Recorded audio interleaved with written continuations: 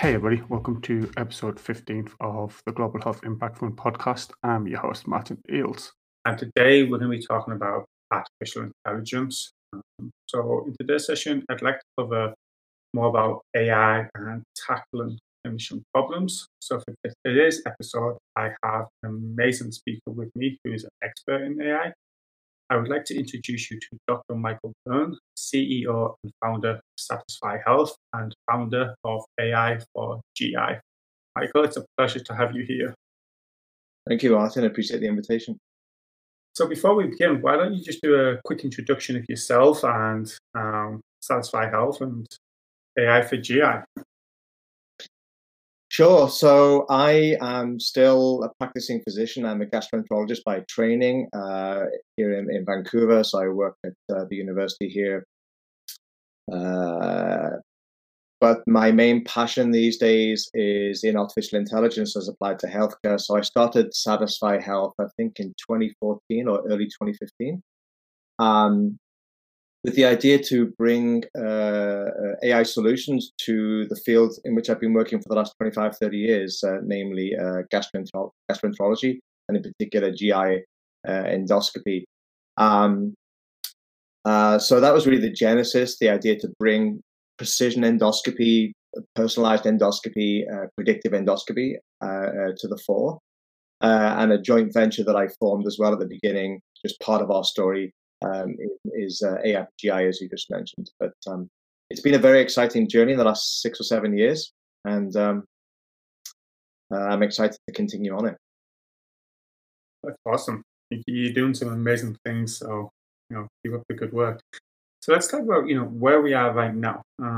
Obviously, there's a lot of hype surrounding AI, especially in the medical world for the last few years. Well, in 2021, can we confidently say that these technologies are quickly moving towards the clinic? Yes, we can. I think if we'd done this podcast a couple of years ago, it would be a lot more tentative about what maybe we can hope to get or where it's going to go in the future. But in that time frame, we've already seen adoption in several fields now of tools that are being employed in the clinic on a daily basis. So radiology, dermatology, those spaces with static imaging, they really led the way in AI, particularly radiology. All the X-rays, the CT scans, the MRI scans, they've been working in the AI space for assisted reads or even automated reads for the last several years. And there are already tools now available in that particular clinical space. In my own field of gastroenterology, again, a couple of years ago, it was still speculative. Now there are already tools that are being used. So, for example, colon cancer screening. The idea in colon cancer screening is, as I'm sure you know and your listeners will know, is to look for polyps, right? We're trying to prevent cancer or pick things up early. So we're looking for polyps. And there are two tools that physicians need. We need something to help us pick them up, in other words, see them, detect them, and then to be able to interrogate them or look and see what is the actual pathology, if we can do a virtual pathology evaluation. There are tools called CADI and CADX for that. And in the last couple of years, all the major endoscopy vendors have detection solutions in Europe approved. And just a few weeks ago, lots of press on this, I'm sure you read it. There's Medtronic came out with, or rather got FDA approval for the GI Genius for colon polyp detection. So this is a tool to help the physician pick up more lesions. So there's the answer already. These tools are now available, and I think we're just opening the floodgates here. Okay. So does AI have the capability of telling us in real time if there's an area of concern that we can target? Absolutely. And that's work that I've been doing with my group for several years. We're working in many spaces, but one of them is the ability to do a lifetime pathology evaluation, a lifetime virtual pathology. What kind of tissue are we looking at? Are we looking at cancerous tissue, precancerous tissue, or benign tissue? And there are tools available that can do that in live time, like in a matter of hundreds of milliseconds. The human eye might take longer, and in many cases is less accurate. So it's still a little bit behind the detection work, But again, to the point I made a few minutes ago, there is already approval for some of this kind of virtual pathology or so-called optical biopsy with AI, already available now in Europe, in the endoscopy world. So it's coming quickly. And yes, we will have the ability very soon to at least help the physician decide if what they're looking at in real time is potentially cancerous or precancerous, and allow for what you just said, Martin, which is kind of targeted biopsies. Okay, so the AI will point the user and say, I'm a bit suspicious about that bit over there. Maybe you should take your biopsy over there. That's absolutely almost here and now, and definitely coming in the next couple of years. It's great to hear. Like, I was doing quite a bit of reading, especially for the papers that you've done. And clinicians across all fields of medicine, especially who read AI articles, they're kind of united by the most fundamental of questions. And I'll read these out, and then we can circle back to these. Like, why should I care about the AI system, or how might I potentially integrate this system into current clinical setting? How does this ultimately help me to help a patient with the disease under study? And then, alarmingly, many studies do not answer these critical questions or, include understandable explanations of the AI methodology, which could significantly help clinicians to put results in proper context. So, like, what would you suggest for any clinicians who are reading the AI articles who don't fully understand AI? Clearly, this is not a case of when AI, or rather if AI is coming to our medical space in the various fields. It's a case of when and how. So, there's a Anthony Chang, who we're talking before the podcast here, who's doing some great work with AI Med. One of his quotes that I've seen on his slides is, will AI replace physicians? And he says, no, but physicians who use AI will replace those who do not. And I think there's a lot of truth in that. So I don't know that many or most of us have actually got a choice. It's going to be part of our new lexicon, part of our armamentarium to help our patients. So you should care because it's coming. You should care because even though we've got lots of barriers and lots of questions to answer, it is the way forward. It's undoubtedly going to be an improvement in our current processes. We miss lesions. We misdiagnose things. We make mistakes. Is the machine perfect? Absolutely not. But can it help us already improve our performance? I'll go back to the polyp detection thing I talked about a few minutes ago. There's a metric in the colonoscopy world called the ADR, or the adenoma detection rate. It's picking up. It's a metric for how many precancerous polyps you're picking up during your screening procedures. There's a clear kind of expected level, let's say 35, 40% ADR. And there are many people globally who are falling underneath that. And in my opinion, they either got to slow down, get more training, encourage better bowel preparation from the patient so they can see things better, or use technology to help them, right? And I suspect in the next short period, payers, reimbursement bodies, regulators, whatever, are going to mandate that if you don't reach a certain performance threshold, you're not getting reimbursed, you're not getting your privileges renewed, whatever it may be. And I believe that is only fair and appropriate when we live in an era where technology can improve us overnight. Studies already showing that maybe an AI tool in polyps can help you improve your ADR by 7, 8, 9, 10%. That is not to be sniffed at. I'll give your listeners one a statistic. For every percentage increase in improvement in the ADR, we decrease the mortality from colon cancer by 3%. So any improvement is to be encouraged. So it's coming. We need to be able to adopt it. There's a very quickly growing field of explainability in AI, having transparency in AI, and having the user at least understand to some degree how is the machine making that decision. You may not understand the intricacies, and it's really quite intricate to the average listener or reader, but you can understand the basics, and there are explainability models that are being built in now, particularly in healthcare, to show the user, okay, the AI is making a decision because it sees something in that little bit over there that it thinks is suspicious, and there'll be color codes or a gradation of different bars with different colors to show the reader the areas that the AI is suspicious of. I think I would finish in this question, Martin, by saying in 2021, most of the GI journals are full of AI articles. I review for most of the big GI journals and medical journals. In fact, it could be a full-time job in and of itself. And there is lots of opportunity now. In fact, a lot of papers making strenuous efforts to educate people like me and my colleagues of this new language, this new lexicon of AI. So just read the journals, and you'll get the basics of AI pretty quickly. It's a tool that's here to stay. Yeah, I completely agree with that. So just to circle back, the two middle questions were how might I potentially integrate this system into the current clinical setting? And then the other one, which I think is the more important one, is how does this ultimately help me to help? So one of the key things with implementing any new technology, tool, medication, whatever it may be, is to not significantly interfere with current workflow. People are resistant to change. Maybe correctly so. Something has worked for a long time, so why make a dramatic paradigm shift overnight and alter the workflow? So incorporating AI tools into the endoscopy space, which is mainly what we're talking about today from my expertise, many groups, including ours, have made strenuous efforts to make sure that these integrate almost seamlessly into the current workflow.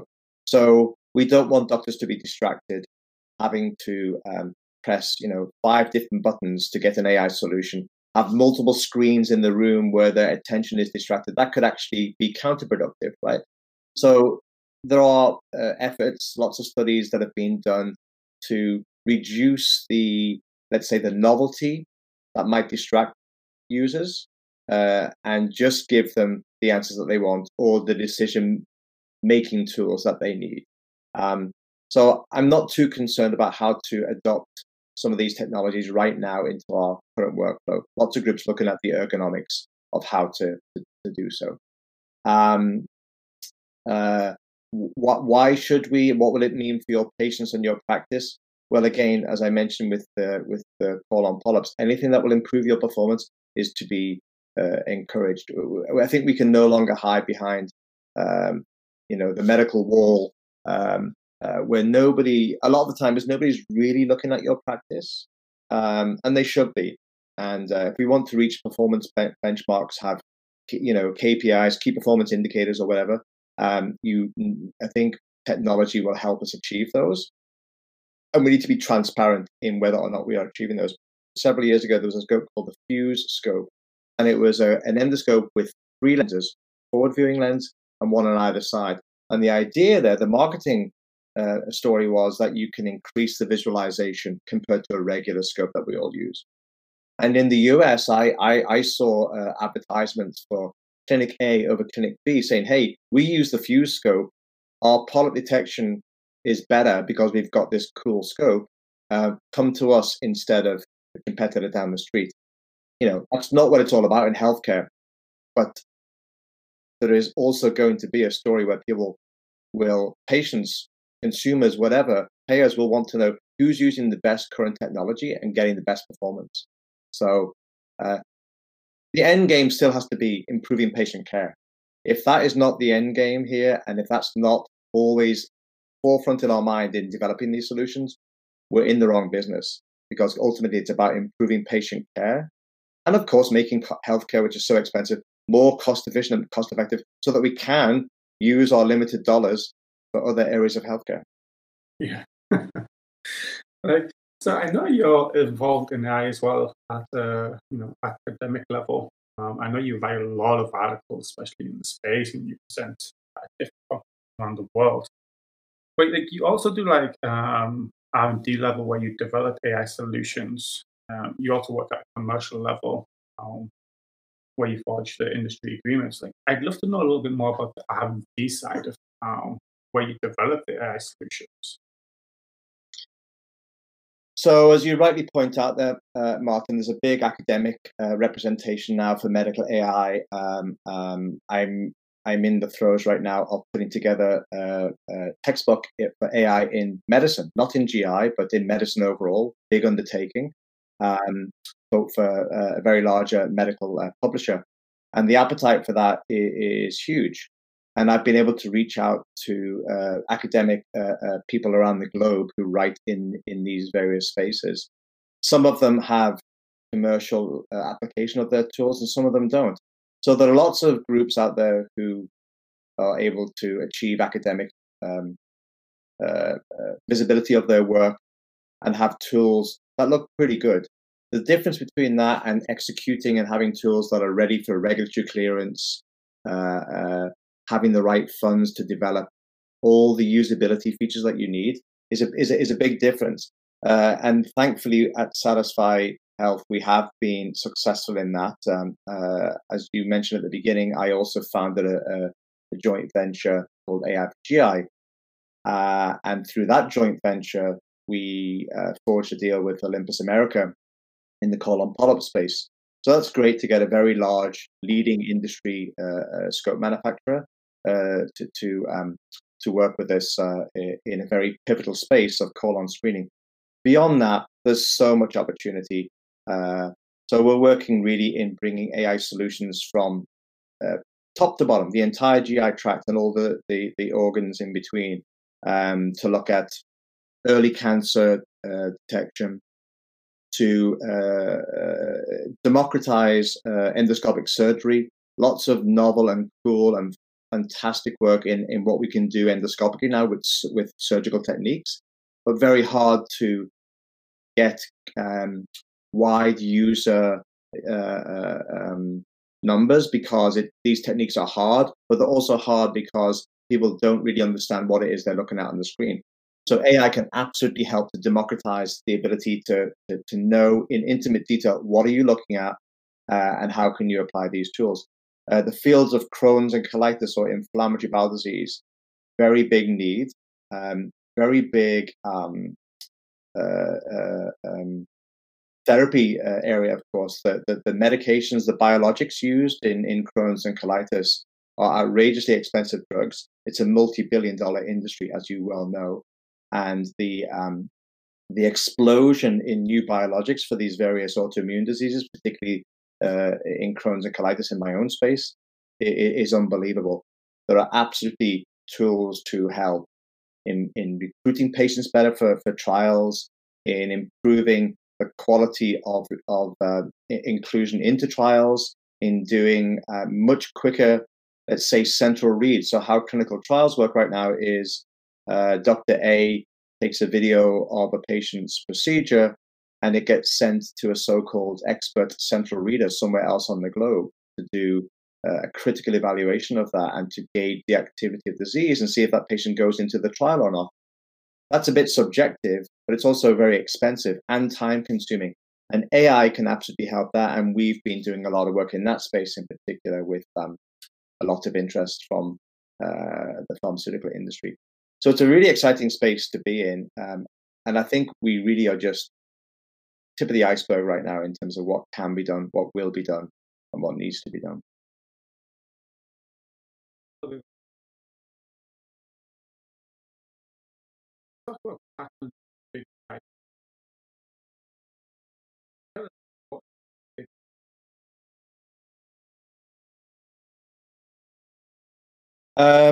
Yeah. So again, I'll go back to some of the, let's say, optical biopsy work. All of the major endoscopy manufacturers, their scopes have white light, traditional white light that we all are familiar with. And they have some version of filtered light or blue-green light. So it's a much more narrow spectrum of light within the visible spectrum. But the idea with those various types of light is that they enhance the detail of what can be seen on the surface of the lining of the bowel. The difficulty is that most human eyes can't really make sense of the additional detail there. It's a bit like I've got a TV in my house in Vancouver that is 17 years old. I'm totally fine with it. If I go to one of my friends' homes, and they've got a brand new TV, um, um, um, high definition, you name it, right? I almost get a headache because there's just too many data points on the screen.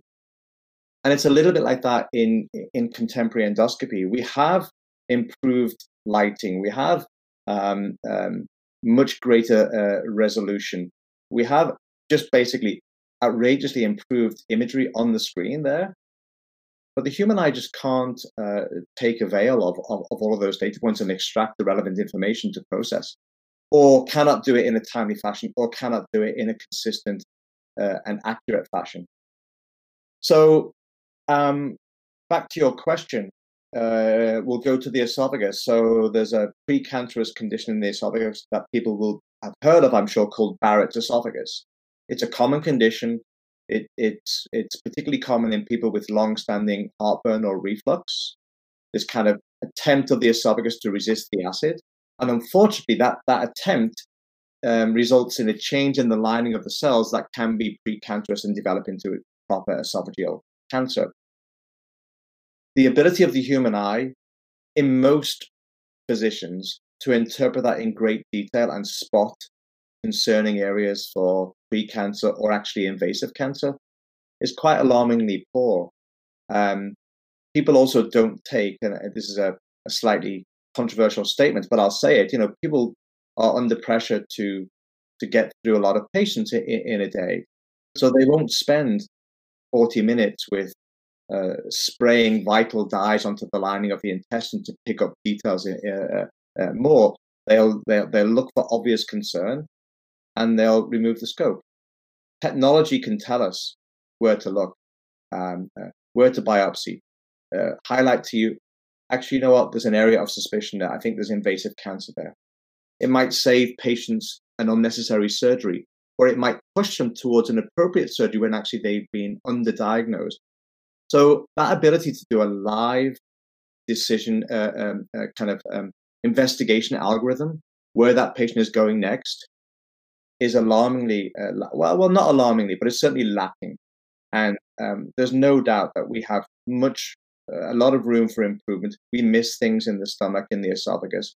We don't know where to biopsy. We under or overscore pathology. We send patients for surgery that they don't need, or don't send them for surgery that they do need, and on and on and on. You get it, right? So there's lots of pain points there that most of my colleagues would agree with, even though if you ask them off the record, they may say, oh no, we're fine as we are. But the statistics and the studies and the gaps in our performance don't fit with that answer, in my opinion. Well, I have one more question to ask you.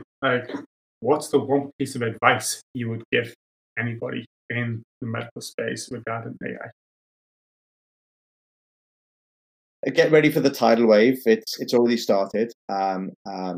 If it's not in your clinic already, or you haven't been approached by groups who have solutions that are already have regulatory clearance, you will be soon, and it will be part of your solutions going forward. Embrace it, because it's actually very exciting. It's really cool advance that we're making in this space using this and allied technologies. It can absolutely open your own mind. Lots of groups now, including our own, are giving institutions, individual physicians, the ability to do their own research. Providing them with models to do some of their own investigator, physician-initiated research in AI. We will provide you with the tools to do that. So embrace it, because it's coming. You will be left behind, I think, if you are an naysayer. And it's good to have. It's good to have safety valves in place and make sure that we're not going too quickly. Lots of patients and physicians might be concerned right now to let a machine make the decision. We don't need to. We absolutely need to address those fears and concerns, but that doesn't mean that we need to wait another decade. I think we've seen, Martin, in the last 12 months with this awful COVID pandemic that unfortunately is still ongoing, the appetite for digital health and digital solutions in health has gone through the roof. And it's really pushed forward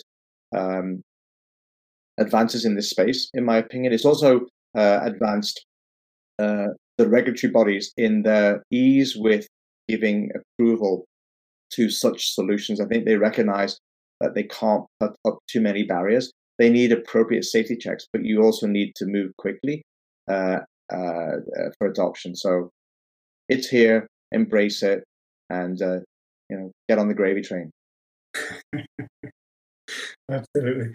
Michael, I think that's it for me for today. Thank you so much for joining us. We really appreciate it. I know the listeners will really appreciate it.